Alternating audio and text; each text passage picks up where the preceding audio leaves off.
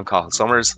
And I'm Georgia Lynn. Your Teagasc Sustainability Advisors, and you're welcome to the Teagasc Environment Edge podcast number 44, bringing you the latest information, science and opinion to improve farm sustainability. We've heard warnings for a number of years now about the impact of ash dieback in our forestry sector, but what's the current situation and can we find a solution? On a positive note, the government announced in November that €1.3 billion is to be invested in Irish forestry. Teagasc Forestry Advisor John Casey joins me to discuss. John, you're very welcome to the show. Thanks, Cole. I'm on my own today, no Deirdre, so I'm flying solo, so go easy on me, John, but we'll do our best anyway. John, I suppose, look, ash dieback, people have heard about it. There's a fear around it, and hopefully you'll be able to fill us in on the gaps. But first of all, what is it, and where did it come from? Okay, so ash dieback disease, it's obviously it's a serious disease for ash. It's a fungal pathogen. It's called Hypencyphus fraxina. Nice handy name. It is. It rolls off the tongue. It used to be called Chalara fraxina. So people talk about Chalara, but ash dieback disease is what it's known as. So it's a fungal disease. Started in Asia. It's been making its way across Europe for the last, probably since the late 90s into the early 2000s, and it was first recognized here in 2012. Unfortunately, it's a disease. It affects the ash trees, both young trees and older trees, and it has very high mortality. How did it get to Ireland? Is it brought in on a boat, or what way does it normally come in? It's believed that it came with nursery stock from the Netherlands. So it came in on nursery stock, they believe, and then it spread out from there. Like I said, it's a fungal pathogen, so it's airborne, so it can travel quite a distance. It could blow up to 40 kilometers. I remember hearing someone saying that it could have potentially blown across from the United Kingdom side. Is that a myth, or is that a possibility? Highly unlikely. The prevailing wind is southwesterly, so no, it would have come in with planted stock, I would think. Yeah. And how bad are we compared to the rest of Europe? Or is it a global issue, or is it just a European-wide issue? It's mostly a European-wide issue. One of the things is it originates in Asia, and the ash type of ash trees in Asia have grown with this disease for a very long time, and therefore they're reasonably tolerant of it. It's a bit like smallpox attacking the Indians when the Europeans first arrived. Our ash trees aren't used to it, and therefore it's going to have a very high impact. Yeah, and I suppose if you have ash trees at home, what does it look like on a tree? Is it easier to identify it? Well, I suppose what you'll first notice is that there isn't as much leaf as there was in the crowns of the trees. Okay, that would be one of the first indicators. Now, other diseases could cause this as well. So if you're looking at it and the crown looks like it's thinning out and it's not growing quite so much, that would be one indicator. There's also what happens is the inoculum lands on the leaves. It goes then through the petiole into the stem, and oftentimes it forms this kind of characteristic diamond-shaped lesion where the petiole or the stalk of the leaf meets the branch, okay? And that can be a good indicator of it as well. But really you're seeing loss of growth, loss of vigor, loss of leaves on the tree, okay? Particularly if you might get blackened leaves in late May, June down to frost, but if there's darkened leaves on the trees in July and August, it's likely that it's ash dieback disease. And if you do see something like that, I suppose if you're not sure, if a fool like me that's not really used to looking at certain trees, do we contact someone like yourself, or is there someone you could call? Or yeah, certainly you could contact. There's 8 forestry advisors with Teagasc around the country. You could contact one of them. They'll talk to you over the phone. We have a lot of information on our website, www.teagasc.forestry. So we could have on the website there's a lot of pictures. You can see it there as well. If you have a plantation, again, you could have one of the foresters come and have a look at it, and we can talk you through what the options are. One of the big indicators for plantations would be if the site is 15 to 20 years of age, it's quite mature. Normally, during the summer, you'd have full canopy closure and you'd have very little briars on the ground. If you're walking around in July and August and there's briars and an undergrowth there, it means there's a lot more light coming in. There's more light because there's less leaves up the canopy. So that would be one of the warning signs, definitely. Unfortunately, I've gone through this during COVID. Maybe it's because I was more time looking around and walking the fields and that, but we came across an ash tree at home, and we identified it was a problem. I'm going to ask you now if I did the right thing, but what is the procedure if you're a farmer or a forestry owner or landowner at home and you identify that it is ash dieback, I suppose, as regards treatment or removal or replacement of the tree, or what is there a kind of an A to Z guide on what to do? Yeah, like I said, there's information on the website. The main thing is there is no treatment. Okay, it's not going to happen. You're out in the wild. Even if you treated a tree, it's likely to get reinfected again. So if it's got it, it has it. Okay, that's the first thing. The second thing then is it would depend on what the extent of the disease is. Some trees are going to be tolerant anyway, so they're going to get the disease and then they're going to survive it, and that they'll come out the far side. Unfortunately, that's only about 5% of all the trees.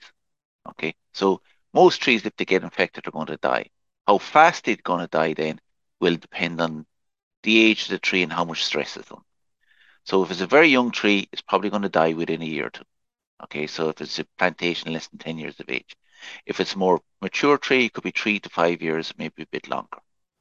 Okay, so like I said, if it's under stress and it's in very wet conditions, a bit like your own health, if you're under pressure in the first place, you're more prone to diseases. Okay, so it might be the ash dieback disease that would kill it, or it might be some other disease that will come in on the back of that and finish it off. And should we, how do you dispose of the tree? If you take one down, should you burn it, or is there chemical sprayed with it, or what way does it work? No, there's no issue with burning it. Yeah. Ash makes great firewood. It's a very high calorific value, so dry it out and burn it. Absolutely, would be a great way of doing it. I'm just Uh, wondering if you leave it in the corner of a field or something, is there potential for the dead one to pass the fungus on to other trees, maybe? there probably is a little bit, but the fact is, if the tree's already died from disease, the inoculum load or the amount of fungus in the area is probably very high anyway. So that bus that bus has already passed by. Yeah. Yeah, yeah. And I suppose once the tree is gone, and is there should you report ash dieback? Is there central reporting systems that the government tracks, or what way does it work? Yeah, there was a system that was there actually in terms of reporting ash dieback, but since I think it was since 2020 or so, they haven't they haven't routinely sampled anymore. It's so prevalent now; it's in every county, uh, without fail. So no, it's not reportable as such. Yeah, What I would say is that if the tree is going to die, maybe you should consider if it's a particularly mature tree, could you underplant with maybe shade tolerant species at the time and get those up and going so that you don't have a situation where you have all tree and then no tree. If you had something else coming up behind it, at least you'd have a bit of cover. That'd be an idea. Particularly if it's around the house or around the farmyard or that kind of thing. Within a plantation, there is a reconstitution and underplanting scheme. Uh, so there is grant available there for both clearing the ground and for underplanting. So that might be an option as well. is there any hope that that 5% that you mentioned of resistant trees could be developed or worked on to create a resistant strain of trees, I suppose? Yes, Chagas is working in it at the moment. We identified, I think, about 1,000 genotypes that were uh, Irish genotypes, and we transplanted them into areas where there was a high infection in Lithuania and other places, and then identified approximately 200 genotypes that were tolerant. And what we're hoping to do is to micropropagate those that are proved to be tolerant and be able to produce an ash tree that will be tolerant to the species. Problem with this is it's going to take time. You're looking at a period of probably somewhere between 5 and 20 years by the time you actually prove that they're tolerant and grow them on and everything else. So yes, there will be species of ash into the future, but it's not going to address the trees that are already in the ground. You're kind of after half answering my next question then. Really, if something goes wrong with our ash trees, and we shouldn't really be planting ash trees from now on, then is that the kind of message? And if you have to replace one, you probably should plant something else until these new hybrids maybe come in. Yes, my advice would be not to plant ash. In fact, ash is currently off the planting list. You won't get grant aided for planting ash under the current forestry program or the new one that's starting in 2023. So it's likely our children will be using those bamboo hurls and starting to see popping up all around the place. Is it before Uh, this comes online? Unfortunately, yes. I think you're probably going to be looking at either composite hurls or bamboo hurls. There is going to be a shortage. Some of the hurley makers would estimate that it'll be within the next 3 to 5 years. There'll be quite a constriction. One of the issues is even if the tree is still there, if it has an infection, it tends to stain the timber, and if it stains the timber, nobody wants to buy hurls that have stain. Yeah, look, I'm sure the traditionalists will be crying into their tea now listening to this, but look, I'm sure the other hurls will be as good as the next ones, but hopefully the research comes on board for those hybrid trees. John, I suppose you mentioned that there's some information for people if they want to get in touch. You released a good few videos on ash dieback. I suppose it's hard for people to imagine what it looks like on the podcast, but if you have a link, can you tell me a bit about those videos you released? Yeah, sure. So, yes, on our website there on the Chagas Forestry website, we have a series of videos. It's also on our YouTube channel. Uh, and what we do is we go through the disease itself, what it looks like, what its impact is, uh, what's your response in terms of alternative species that might work. What could you plant in it to replace it?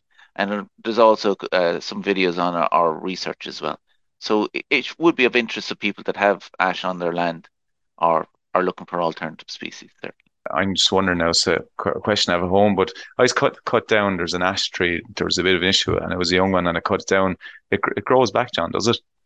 Yes, it will. I mean, it will coppice and will grow Yeah, back. But what you'll find is that when it grows back, the young stalks will start turning brown because fungus or inoculum load will be so high that it will yeah, kill it off within a year or so.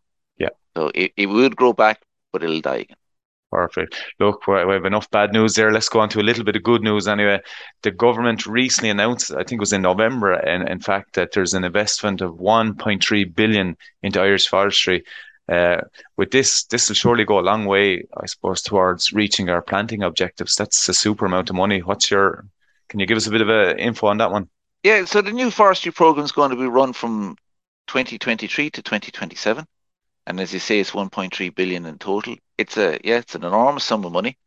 Uh, I suppose there's a couple of different things they're going to focus on. Clearly, there will still be production forestry in terms of conifers, but there will also be a much stronger emphasis on broadleaves. Okay, so there'll be a 20% mandatory broadleaf component in all plantations. Whether you want to plant conifer or not, you'll have to put in 20% broadleaves.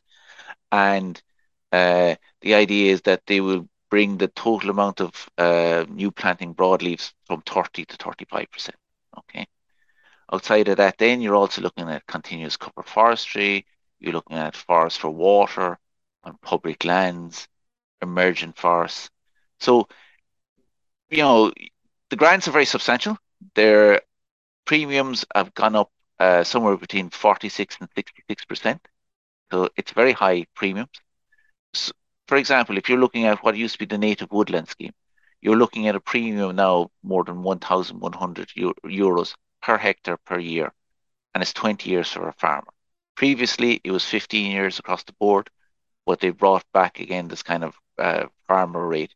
So it's going to be 20 years for farmers, 15 for non-farmers. Uh, even mixed high forests, mainly conifers, it's still 746. Previously, that was 510. So it's a very substantial amount of money. The target is to hit 8,000 hectares per year is the target. At the moment, it's just north of 2,000 hectares. So there's quite a bit of work to be done. But it's critical that this planting is carried out uh, for timber supply, for carbon sequestration, for biodiversity, for water quality. I think the government is certainly putting its money where its mouth is. Um, I suppose, I suppose you've been out on a few farms with me, and we've been looking for farmers to plant some forestry. But I suppose the big thing that farmers are nervous about is once you plant, it's in forestry for the end of life, the rest of life, I suppose. But that's not really such an issue, is it? It is a big deal for some farmers. It is a permanent land use change. And, it has to be understood that it is so. However, there is a lot of land out there that could be made permanently into forestry without affecting the productive capacity of farms, undoubtedly. This new forestry program also sort of encourages smaller areas of forestry being planted. So it doesn't have to be 10, 15 hectares. It could be 2 hectares or less than 2 hectares under this native tree area scheme. Okay. Uh, so there's different supports there. It could be smaller areas. It could be a combination of not quite hedges and edges, but you could be planting 3 or 4 corners of fields together, and so suddenly you have a small block of woodland. So there are there are different forest types out there and can suit different areas. Yeah, and at the end, say of the 20 years, so the payments are excellent for 20 years, and I know you get an initial grant to set it up as well, which is really good. Is it 4 or 5 thousand or 6,000, like something like that? Is it? Um, but I suppose what happens after the 20 years? Do you wait for a harvest or do you replant? Or I suppose when I really look into if people are going to dedicate land to it, can they look at this as being every 30 or 20 years they could look for renewed payments and maybe look at possible pension plans for different generations? Okay, so I suppose the timeline for conifers would be that you'd probably be looking at between 30 and 40 years if you're going for a clear fell system. So that you would plant it, you'd have the premium for 20 years, you'd probably get thinning that late teens, so say thin it, which is removing some of the crop, at 18, 23, 28, and you might cut it all down at 33, 35. Okay. If you had continuous cover forestry, you might, instead of cutting it all down, you'll remove some of the trees and then have trees coming up behind it. So you'll never completely clear cut it, but it means that you don't have the cost of replanting it all one go. Might work as well. With broadleafs, generally you're looking at an extended rotation length of probably 50 years plus. Now, there is a pilot scheme out there at the moment where they are going to pay forestry that's out of premium, and they're going to pay them a stipend to manage it in more, I suppose, more environmentally or more biodiverse sensitive kind of way. Okay. Uh, it's a pilot scheme. It'll be interesting to see how it goes. Okay. Yeah, But no. in terms of the income stream itself, yes, unless you're harvesting, it will trail off a small bit. Everybody, you're probably going to ask the next questions about carbon credits, is it? I was thinking about carbon credits, all right, because everyone's asking that question. Yes, it is. But everyone Uh, keeps telling me it's way down the line. Is that true? it is down the line, certainly. Yeah. The EU is looking at trying to bring up a code that is meant to be published for the end of this year, and it's likely that there will be a voluntary carbon code in Ireland within the next 2 to 3 years. One of the questions is, of course, how do you measure this? And it goes back to the same thing with farms at the moment with hedgerows. How do you measure what's in the hedgerow? How much is it sequestering? Uh, and is this offsetting your production, or is it a way that you can monetize it?